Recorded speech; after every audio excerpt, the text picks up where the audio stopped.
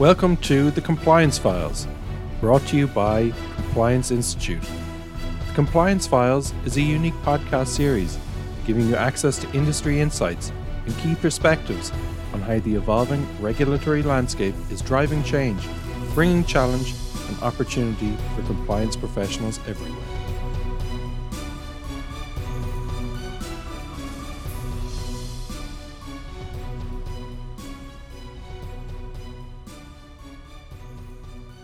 Kathy Jacobs, former president of the Compliance Institute and a compliance professional for 20 years, and it's a great pleasure for me to host this podcast. On 25th of January this year, the Governor of the Central Bank of Ireland, Gabriel Makhlouf, spoke at the Joint Oireachtas Committee on Finance and published his letter to the Minister for Finance on the bank's regulatory priorities for the year ahead. The central bank's focus is on regulating for an evolving financial system, Governor Makhlouf said.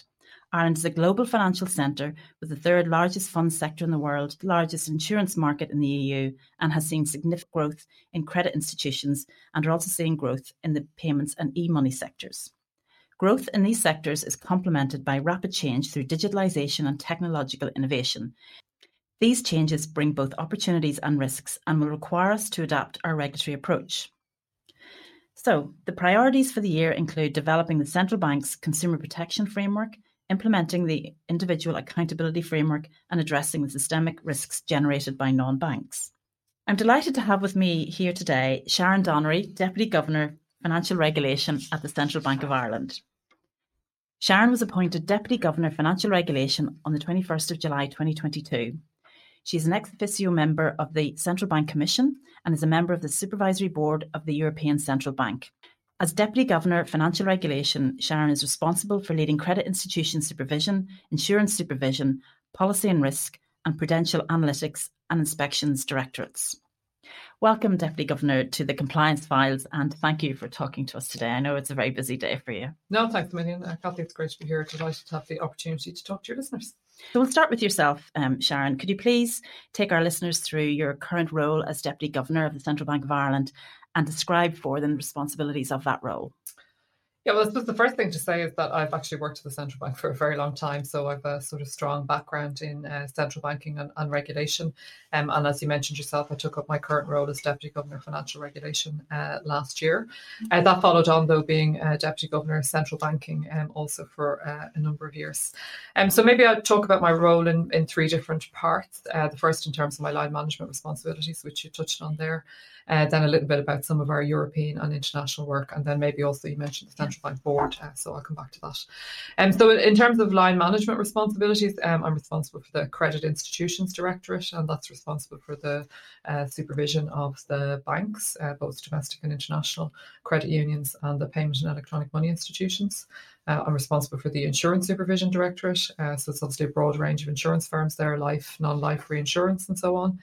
I have our Policy and Risk Directorate, which deals with all of the policy work, both domestic, so things like you mentioned the introduction of the individual accountability regime, the Consumer Protection Code, also the retail banking review that has been undertaken quite recently, but also deals with a broad range of European regulatory work as well. So all of the various directives and so on that are under development at European level. That area is also responsible for a lot of our work around innovation and our innovation hub, which is how new or emerging firms deal with the bank in terms of coming into the financial services sector. And then the last area in terms of line management is called prudential analytics and inspections. This is really about how the bank uses data to inform our work, and also the work that we do when we're doing sort of deep dive and detailed inspections in the firms that we supervise. So that's the kind of line management part of my role. The international part of my role, I think, which I think for all of us in the bank has grown very significantly over the last number of years. Obviously, we're a member of the European Union and a member of the Eurozone, so much of our work is grounded in European work, and I'm the Central Bank of Ireland's member of the Supervisory Board of the ECB, so this is how we supervise the banks along with the ECB and all of the other central banks in the Eurozone, and I participate in that and a number of other European and international committees, including leading some work at the Financial Stability Board, which is looking at the non-bank or investment fund sector in particular. And then, as you mentioned yourself, obviously I'm a member of the Central Bank's own own board. So from a governance point of view, the bank has a board comprising the deputy governors and the governor, and also a number of independent non-execs, and of course the Secretary General of the Department of Finance. And the board is responsible for the bank's overall strategy and day-to-day operations. Thanks, Sharon. That is a truly impressive set of roles and responsibilities for one person. So before we discuss the future, what are your main reflections on the last number of years, and how has the central bank and industry responses positioned us as we face into 2023 and its challenges? So I think, if you look at the macroeconomic environment at the moment, I think it's a complex and uncertain world. But in a way, it represents what's happened over the last sort of 10 to 15 years, if you look back. So, the economies and the financial system, I think, have faced the global financial crisis. Here in Europe, and particularly in Ireland, we were affected, obviously, by the impact of Brexit. We've had then the pandemic. And of course, most recently, the horrendous war and all of the sort of effects of that in terms of economic effects, including in the last year or so, the emergence of very significant inflation. So I think all of this presents a kind of very complicated macroeconomic environment.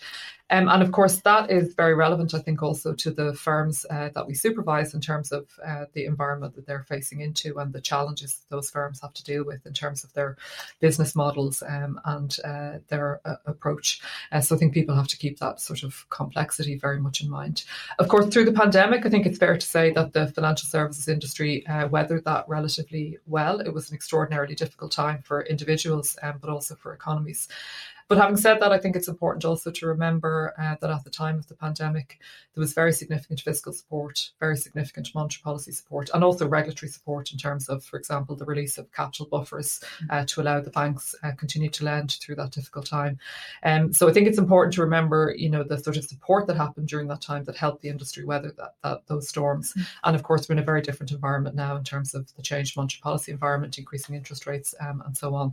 So I think we can't be complacent that just because we got through the pandemic very well or relatively well, that is necessarily the case for the future. So I think we have to remain alert to the changing macro circumstances. And in your recent address at the Financial Services Annual Dinner, you outlined the challenges leaders of financial services face in charting a course through the uncertainty and complexity of the global economic outlook. This theme came up again when you spoke recently at the Institute of Directors. You've mentioned it this morning. Could you please describe for our listeners what you mean by that, and how does this feed into and inform the setting of the central bank's priorities for 2023? Yeah, so I think, as we've just been talking about, we are in this kind of complex and uncertain world, and a world that has had a number of challenges, crises over the last number of years. And I think whether you work like I do in the central bank, you work in the public sector, you work in the financial services industry, or any other sort of leadership role, there's a big challenge for leaders in operating in a world that is so uncertain and so complex. And I suppose that was the reason why I chose that theme in terms of the remarks that you referred to. I think if you think about it from the point of view of firms, whether you're talking about sort of big complex firms or some of the smaller firms, and we really do supervise the whole spectrum, you're talking about this complex environment. You're also talking about a world that's changing very much from the point of view of digitalization and innovation, a world that needs to change from a climate and sustainability point of view. And firms are operating in that environment and trying to, I suppose, transform their businesses to meet some of those challenges. They're facing different types of competition, different competitive landscape, looking at being profitable and sustainable in terms of having that business, but also trying to meet their customer needs, their regulatory requirements, and so on. So I think the overall landscape is very complex. And within that, obviously, from a regulatory point of view, we're very focused on the risk aspects of that. So that presents very many risks. So trying to manage and mitigate all of the risks that are kind of going on in this complex and uncertain environment. I think we are also very focused, I think, on the potential impact from an economic growth and inflation point of view. So I think globally, obviously, there are concerns about slowdown in the global economy. looking more locally here at home at the bank, we just published our quarterly bulletin last week. And while we expect growth to slow somewhat, we're still forecasting sort of relatively positive outlook in terms of the growth numbers that we have. But we do expect it will take some time to get inflation back to target. So, our forecasts are looking at inflation still being around 2.2% out to 2025. So I would say, firms, I think, need to have this macroeconomic environment in their mind when they think about how they're developing their business models and all of the things that they need to do over the coming years.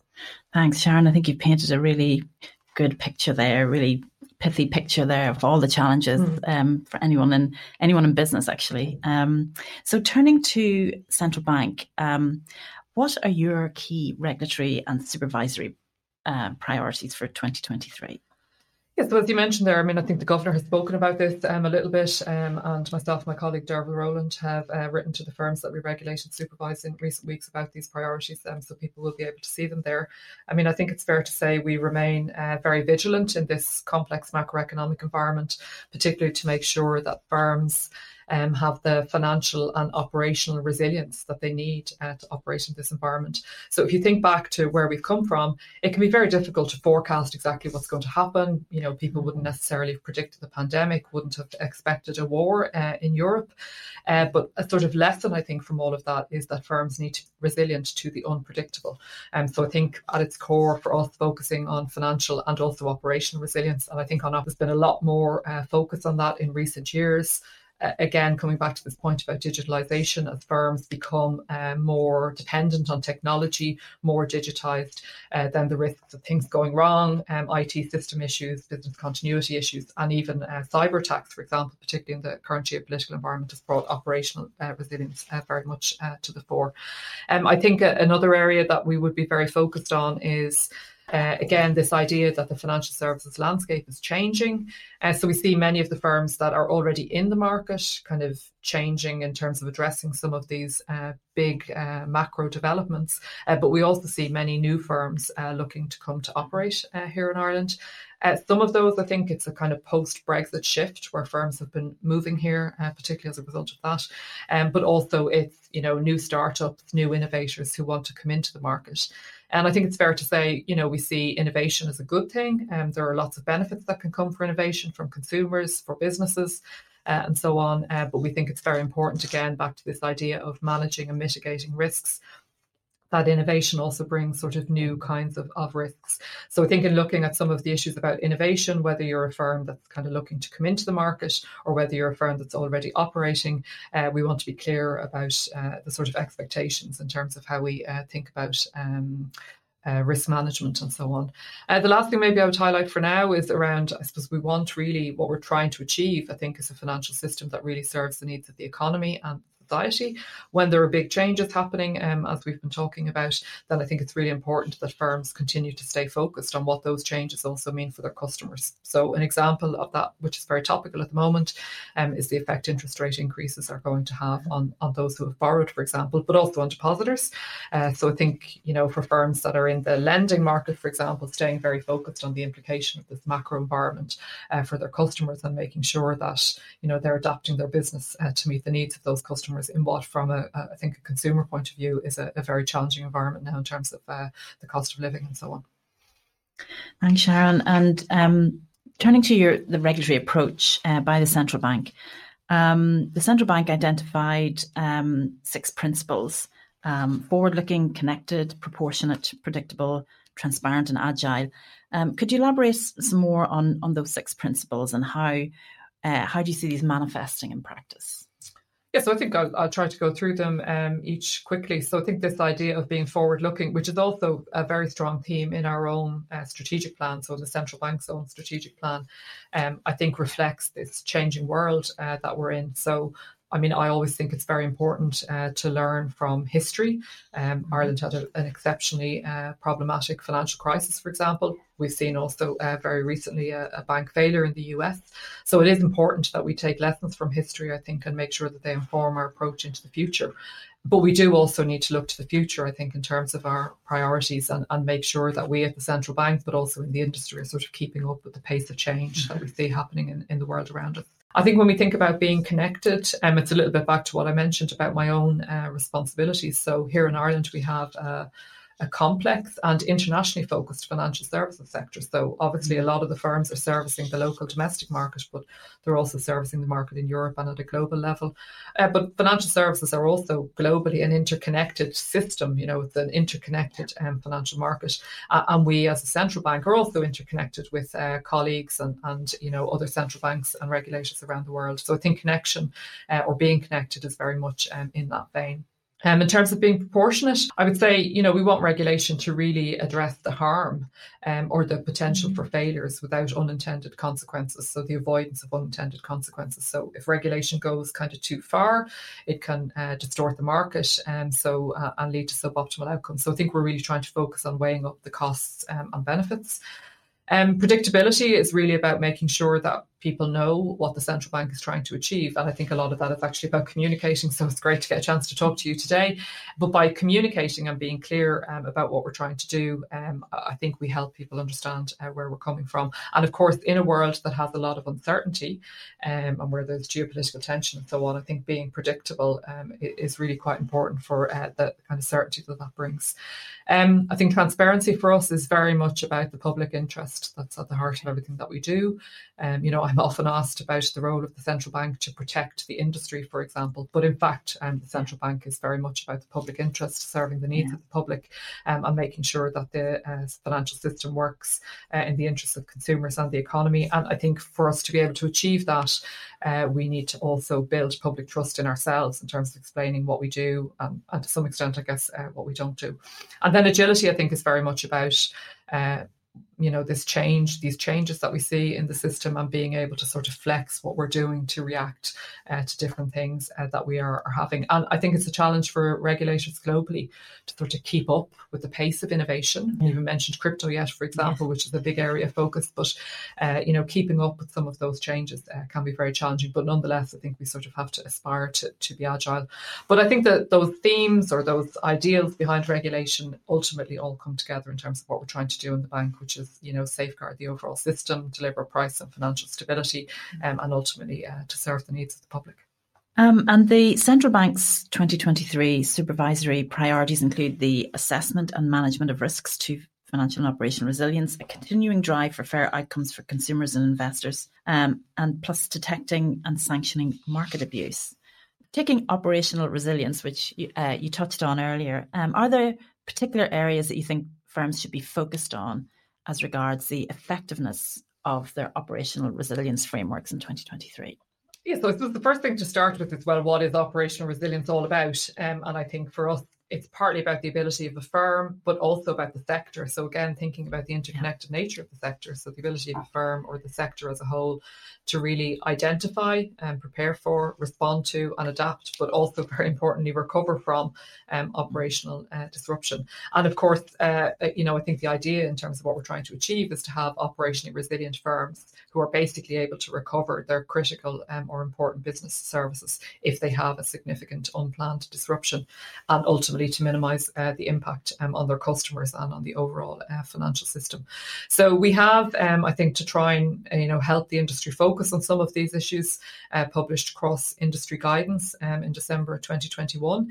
And that followed on also a consultation process where we talked to a number of industry bodies and regulated entities about the issues that we have here. And I suppose the real objective in terms of what we're trying to achieve in that guidance is to communicate to industry, how we think they need to be thinking about these issues of preparing for, responding to and recovering from operational disruptions.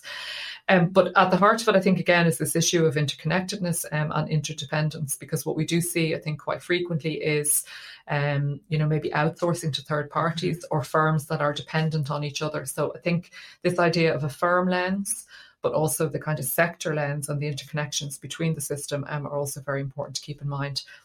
I think another purpose of the guidance, especially for large firms, I think it's true for all firms, but particularly for large firms, is really to make sure that, the boards and senior management of those firms understand our expectations and understand the things that they need to be thinking about from a board point of view in terms of overseeing the right systems and controls. So we published that guidance in December 2021. So I suppose our thinking is that now in 2023, we'd really expect firms to have put that guidance into practice and to stood up their frameworks, for want of a better term. So we want to see now how that's operating, and it will be a focus for us this year, particularly, I think, as I've said, in this time where the risks from digitalisation and the risk also from a cyber point of view and so on is also increasing. Turning now to payments and e-money firms. The Dear CEO letter, Supervisory Findings and Expectations for Payment and Electronic Money Firms, published in January, was, in my view, a really comprehensive communication and contained a powerful set of messages for boards and risk and compliance functions within these firms. The central bank also acknowledged in that letter, and as you mentioned this morning, this sector could yield significant benefits in terms of innovation. What are the main challenges that you face when dealing with innovative firms seeking to establish here? Well, maybe first on this specific issue of the payment and e-money sector, I would say it's one of the sectors that I think is really transformed. So after Brexit, a number of firms came to operate here that had been operating in the UK, and they wanted to continue to operate into the EU. So we saw a lot of firms coming in that context. But it is one of the areas, I think, also where we see innovation and digitalisation really affecting the industry. So the whole move to electronic payments, for example, which even from a society point of view has been very significant and very much accelerated, I think, also by the pandemic. So our letter, which we issued recently, was really, I suppose, to try to bring more clarity to the sector about what our supervisory expectations are. And they're very focused, I think, on firms being risk-based and being outcomes focused. And that's very much kind of what we're focusing on when we look at the firms. And I think the letter really builds on work we've been doing in this sector to look at some of the key concerns and work we've done from a supervisory point of view, looking at individual firms, but also looking more broadly across the sector. I think going back to what we talked about our approach to regulation, we really saw this issue of transparency also being quite important. So being transparent and trying to explain where we were coming from in terms of what we were seeing in this sector and how we expect firms to address that. I think maybe to zone in on one of the key issues. So in this sector, they have funds, belonging to individuals, belonging to their customers. And one of our top priorities was around the safeguarding of those funds. And if people have read the letter, they'll see that around 1 in 4 of these firms had identified themselves deficiencies in their risk management frameworks. And I think one thing that was a particular concern for us about that was, we had previously received positive attestation, as we call it, about their processes and so on. But, when we went to look more specifically, or when the firms went to look more specifically, they really began to identify a number of deficiencies. So the nature of those deficiencies, the scale of those deficiencies really tells us that these firms have a lot more work to do around putting in place robust safeguarding arrangements. So I think a big focus of our work is on that for this year. And in fact, all of these firms will now be required to do audits of their compliance with the safeguarding frameworks. I think if you step back from that a little bit, though, it really goes to the need for firms to focus on kind of governance, risk management, internal controls, all the things that we could think of when we think of a sort of really good and strong compliance framework. And I suppose with new firms, in this case, PI, EMIs, but it is something I think we see a lot in new firms, is their business growth sort of runs ahead of their ability to be able to manage it. So I think it's really important for firms to think about their growth plans and how do their governance, risk management, internal control frameworks sort of keep up with that, the changes in their business volumes or values, their new products and services, their new distribution channels. The other aspect I'd highlight, again, which I think is relevant for this sector, but also more broadly, is the role of the board in all of this. So, is the board really satisfied with the strategy that's in place and how that's being operationalised, in this case through, for example, safeguarding requirements, but I think more generally boards thinking about the whole approach to how firms execute their strategy. Are firms kind of attuned to the risks that they face and the potential impact of that? On the operational resilience point, which we touched on there a moment ago, I mean, this was also an issue in this sector where we did see last year in terms of our supervision, a number of incidents and outages being reporting. So again, making sure that these firms are focused on their IT risk and the controls and so on that go on in relation to that, business continuity planning for outages and so on. And maybe the last thing I would mention about this sector in particular, and again it's called out in the letter, is around money laundering and terrorist financing risk. I think again this is an area where we've seen a lot more focus over the last number of years. It's an area where all firms, I think, have to be on top of that, but some firms, because of their business models, obviously maybe are more prone to AML, terrorist financing risk. So we really expect these firms to focus on that. Taking the wider view, maybe, of what we can sort of learn from these firms in terms of our broader approach to innovation. As I mentioned, we have this innovation hub. This is how new firms that are coming into the market sort of engage with us as part of the authorization process to come and talk to us about what they're planning to do. I think we really see it as being about, new firms, fintechs, having a way to engage with us, to talk to us about their business models and about their plans. But it also allows us to see what's happening in the market, a sort of intelligence gathering in terms of the developments in the market, what's going on. And that, I think, has been particularly helpful in dealing with the PI EMI sector, but much more broadly. And over the last number of years since we set up the hub, we've had about 300 different engagements with different types of firms who want to enter into the sort of innovative and fintech sector. An important element of that, as I mentioned earlier, is that many firms are coming here as a jumping off point into the EU. So I think it's fair to say that firms can expect that the authorization process, once it kicks off, will be very focused on the sort of EU aspect. So making sure that we maintain kind of EU standards and that they're implemented in a coherent way with our colleagues all across the EU. And the letter states that 2022 was a further year of intense supervision of the e-money payment sector, and goes on to talk about the deficiencies, as you've outlined, in governance, risk management and control frameworks. How should a firm start on the journey of addressing these deficiencies? Yes, so I think, and we say in the letter that one of the things that we expect firms to do is to make sure that this letter in itself is discussed with their board. And this is obviously a key responsibility of boards in terms of regulatory engagement, but also making sure that firms have the right framework in place. So I think what we expect, at least initially, is firms to take the letter and the feedback and consider, how does that apply to their own context, to their own operating model? Because in this sector, there are a number of different sort of operating models or business models. So first of all, thinking about, how do we measure up against the issues that have been raised in this letter? How do they apply for us? As I said, I think the governance, risk management and internal controls framework is a very important aspect. So I suppose the board thinking about, how have they introduced that framework in their case and how are they overseeing that?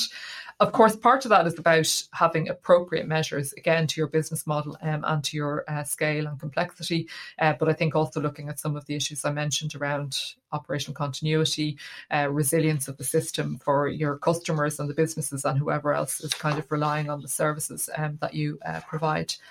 Maybe going back to money laundering, I think a key issue is if you are a firm that has a kind of agent or distributor model, looking at how that's set up, how are you getting assurance around how that's operating, and how does the board in particular have oversight of all of that?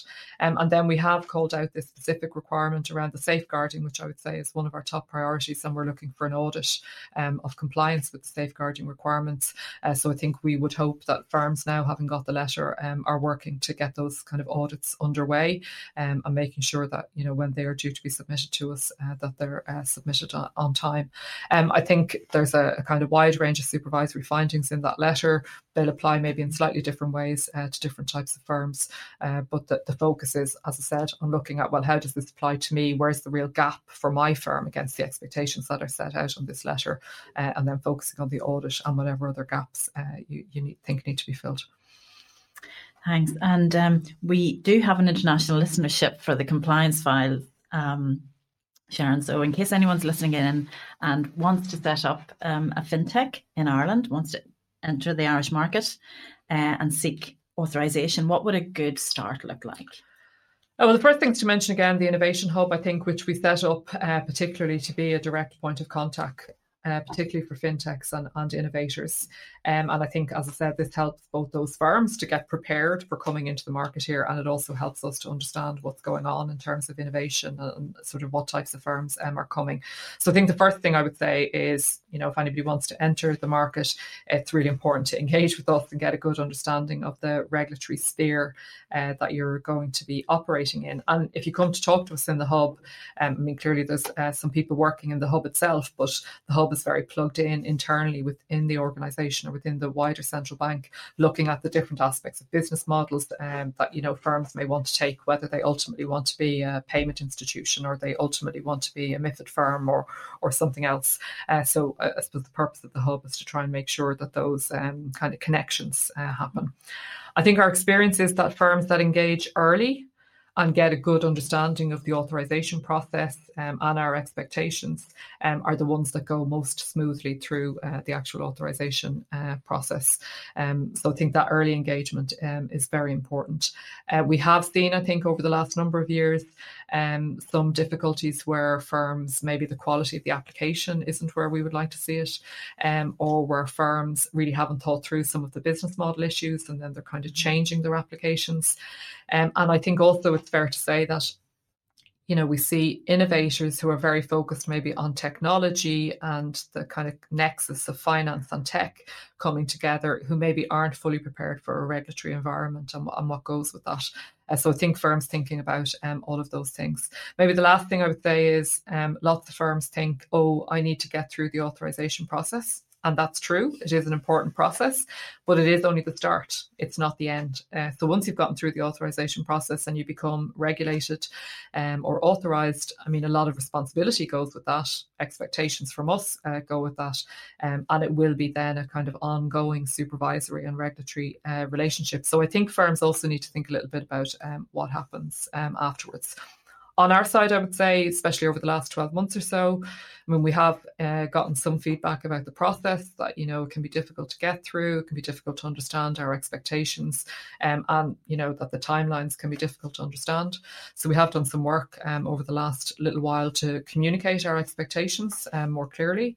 And also to try and, I think, help firms understand some of the issues around the timelines and so on. And we've tried to speed up some of our processes in terms of making them a little bit more efficient. But I'd say my overall message is the length of time that it takes to get authorised depends very much on what you want to do. So the nature, scale and complexity of what you want to do, and also the level of preparation in firms. So well-prepared firms tend to think that the authorisation process is relatively straightforward and that they get a lot out of it in terms of kind of ultimately operating and ultimately engaging with us as a supervised entity. Thanks, Sharon. Turning now to ESG and sustainability, which it comes up now almost in every podcast, no matter what the main subject. And the climate crisis is the challenge of our times. Last year, Governor Makhlouf wrote to firms about the need to consider climate and other sustainability issues, as you mentioned earlier.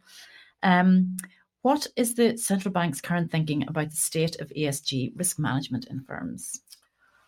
I suppose the first thing to say is that the challenges associated with climate change and the kind of broader sustainability issues have huge implications for the economy overall, as well as for individuals, for households, for businesses, and for the financial system. And I do think financial services firms have a really important role to play in the climate transition. And I think we've called out that it's an area that we all need to focus on. So not just firms, but even for us in the central bank and indeed the wider economy. I think it's very much an evolving space.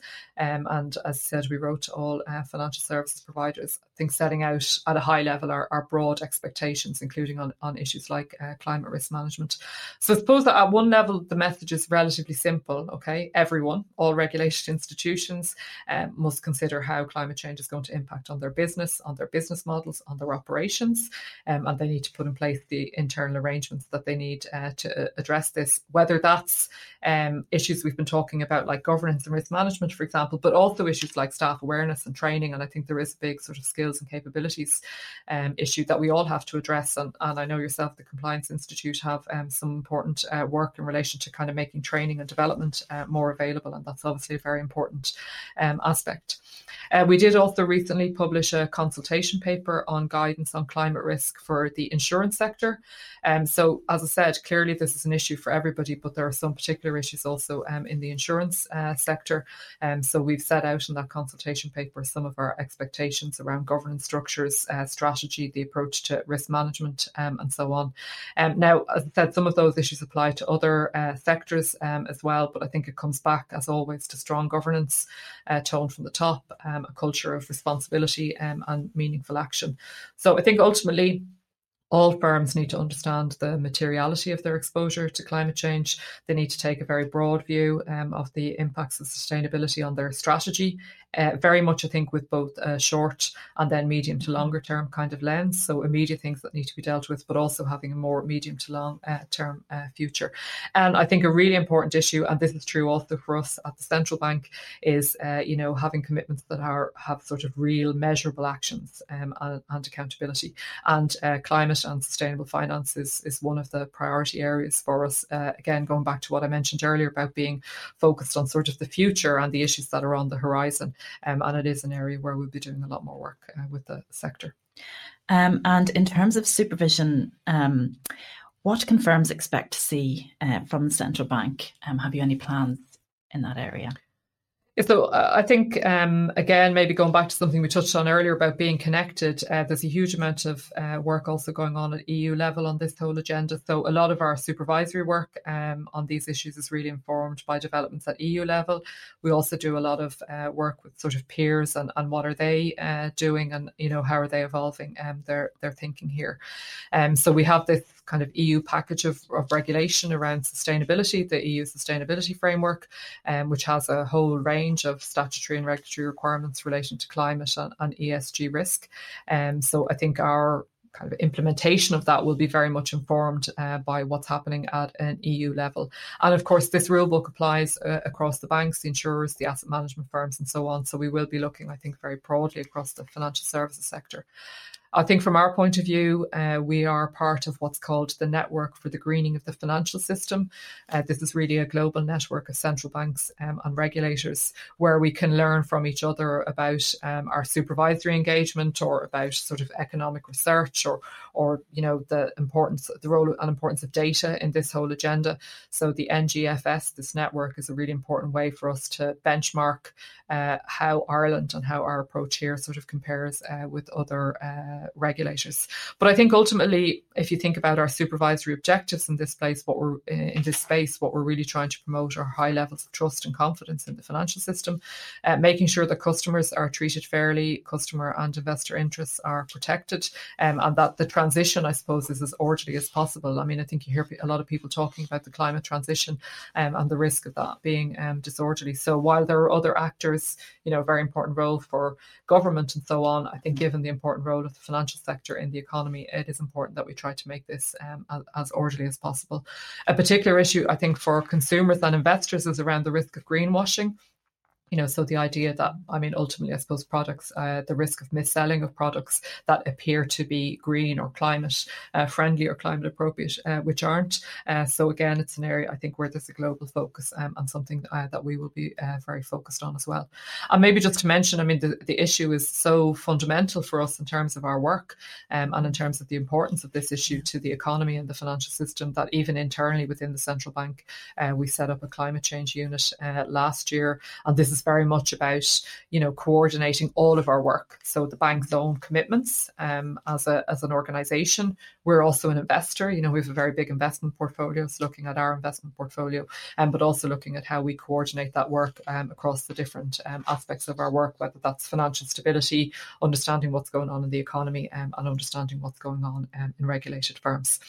And of course, to bring that all together, and I think to sort of support the industry in some of the challenging issues that we have there, we have set up a forum, an industry forum on climate and sustainable finance, which gives us an opportunity, I think, to talk very much to the industry about its own experiences, but also it brings the industry together with climate experts and academics and so on to hear some of the thinking on this. And the forum meets twice a year, and at the moment is focused very much on this issue that you mentioned yourself around sort of risk management and how firms should really think about that. Thanks. And in terms of compliance professionals and our community out there, Sharon did mention the programme that we have. It has started up, but you can sign up for next year, the programme for ESG and sustainability for compliance professionals.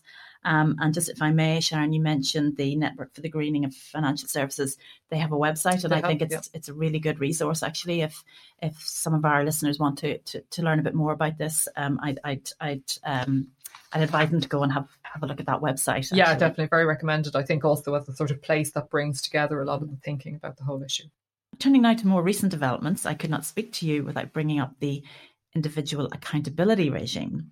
On the 9th of March, the IAF Bill 2022 was enacted, with the central bank launching on the 13th of March its 3-month consultation on key aspects of the implementation of the IAF. What are your hopes for the individual accountability regime and how it will improve standards in financial services firms? Well, it's a very topical issue. Obviously, as I say, the legislation has quite recently been passed. And I mean, I'll talk in a moment, for example, about our consultation, but I think it's important to ground the individual accountability regime in our wider framework for financial regulation. So it's not something that sort of stands in isolation. You know, it's very much grounded, I think, in the broader framework.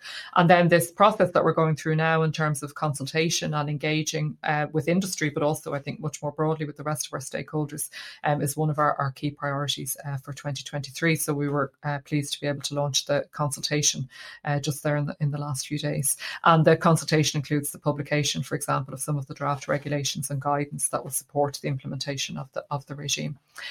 So why are we doing that? Well, I suppose all of those publications are trying to bring clarity to the expectations that we have for how the framework is going to be implemented by firms. And I think there are 3 kind of areas of focus. So the Senior Executive Accountability Framework itself, or SEER, the conduct standards that will apply, and then there are changes or enhancements to the wider fitness and probity regime as a result of the new legislation. So they're the different aspects that we're consulting on at the moment. So I think the framework, to some extent anyway, is a response to the governance, culture and accountability deficiencies that were witnessed in the tracker mortgage scandal and also in the bank's report on behaviour and culture, particularly in the retail banking sector. I would say that's against the backdrop, again, going back to the very beginning around the global financial crisis and some of the issues that raised about the general standards of governance, culture and accountability in financial services more broadly.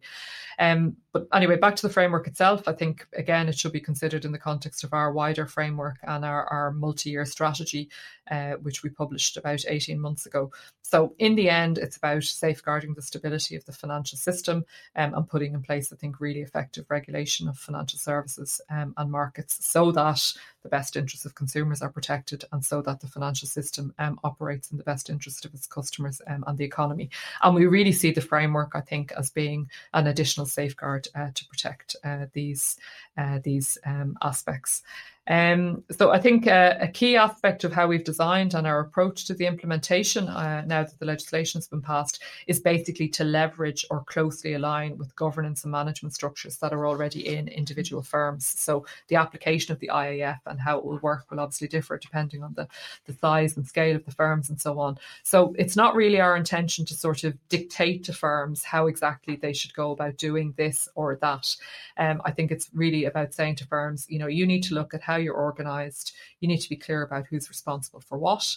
You need to be able to ensure that, you know, in your own organisation, there are common conduct standards that apply widely. And then also, of course, that there are the special standards that will apply to senior executives in terms of their responsibilities and so on.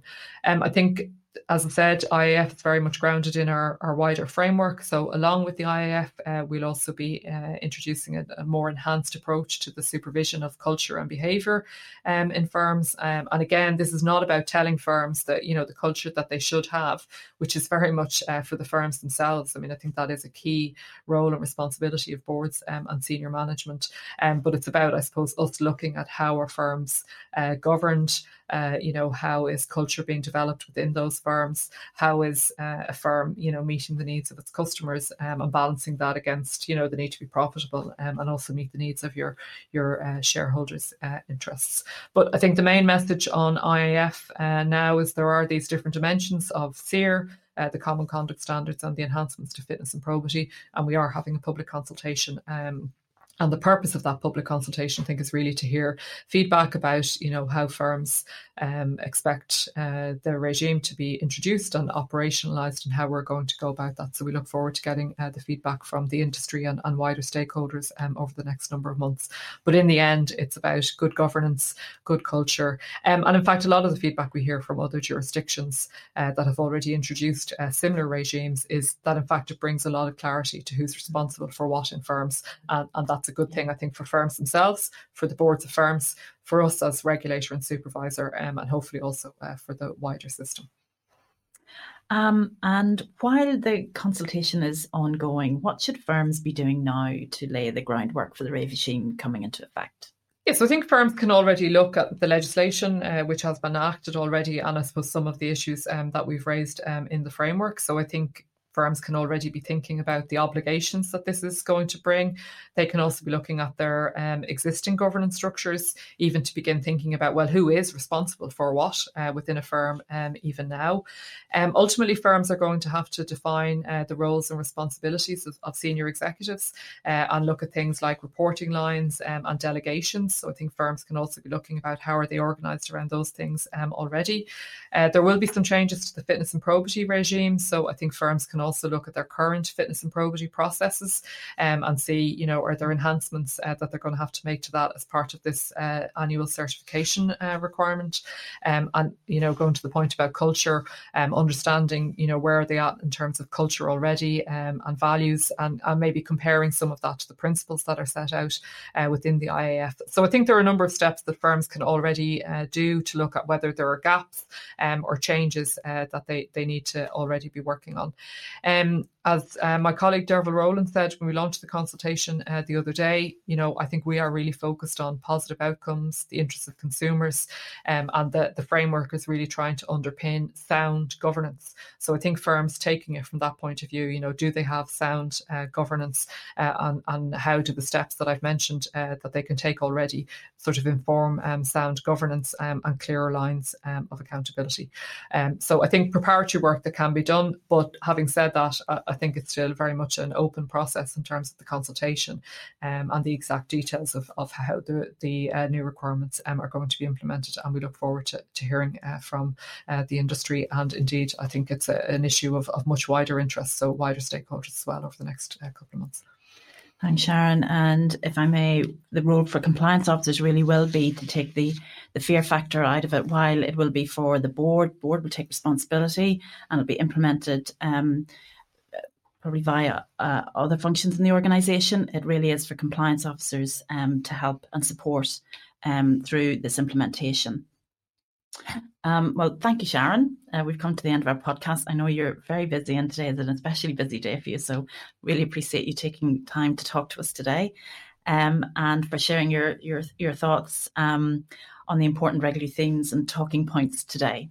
Thanks very much. It's been my pleasure. And obviously, compliance officers play a very important role in the firms that we regulate and supervise. And it's great to have an opportunity to talk to you and all of them today. So appreciate your time. And thank you to the listeners of the Compliance Files podcast, which was brought to you today by the Compliance Institute. I do hope that you found the podcast interesting and useful. And we would be very grateful if you would review or rate this podcast. And until the next episode, goodbye.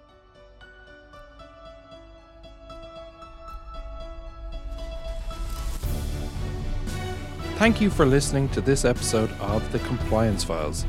Make sure you subscribe to the podcast on whatever platform you are listening to ensure you don't miss out on future episodes.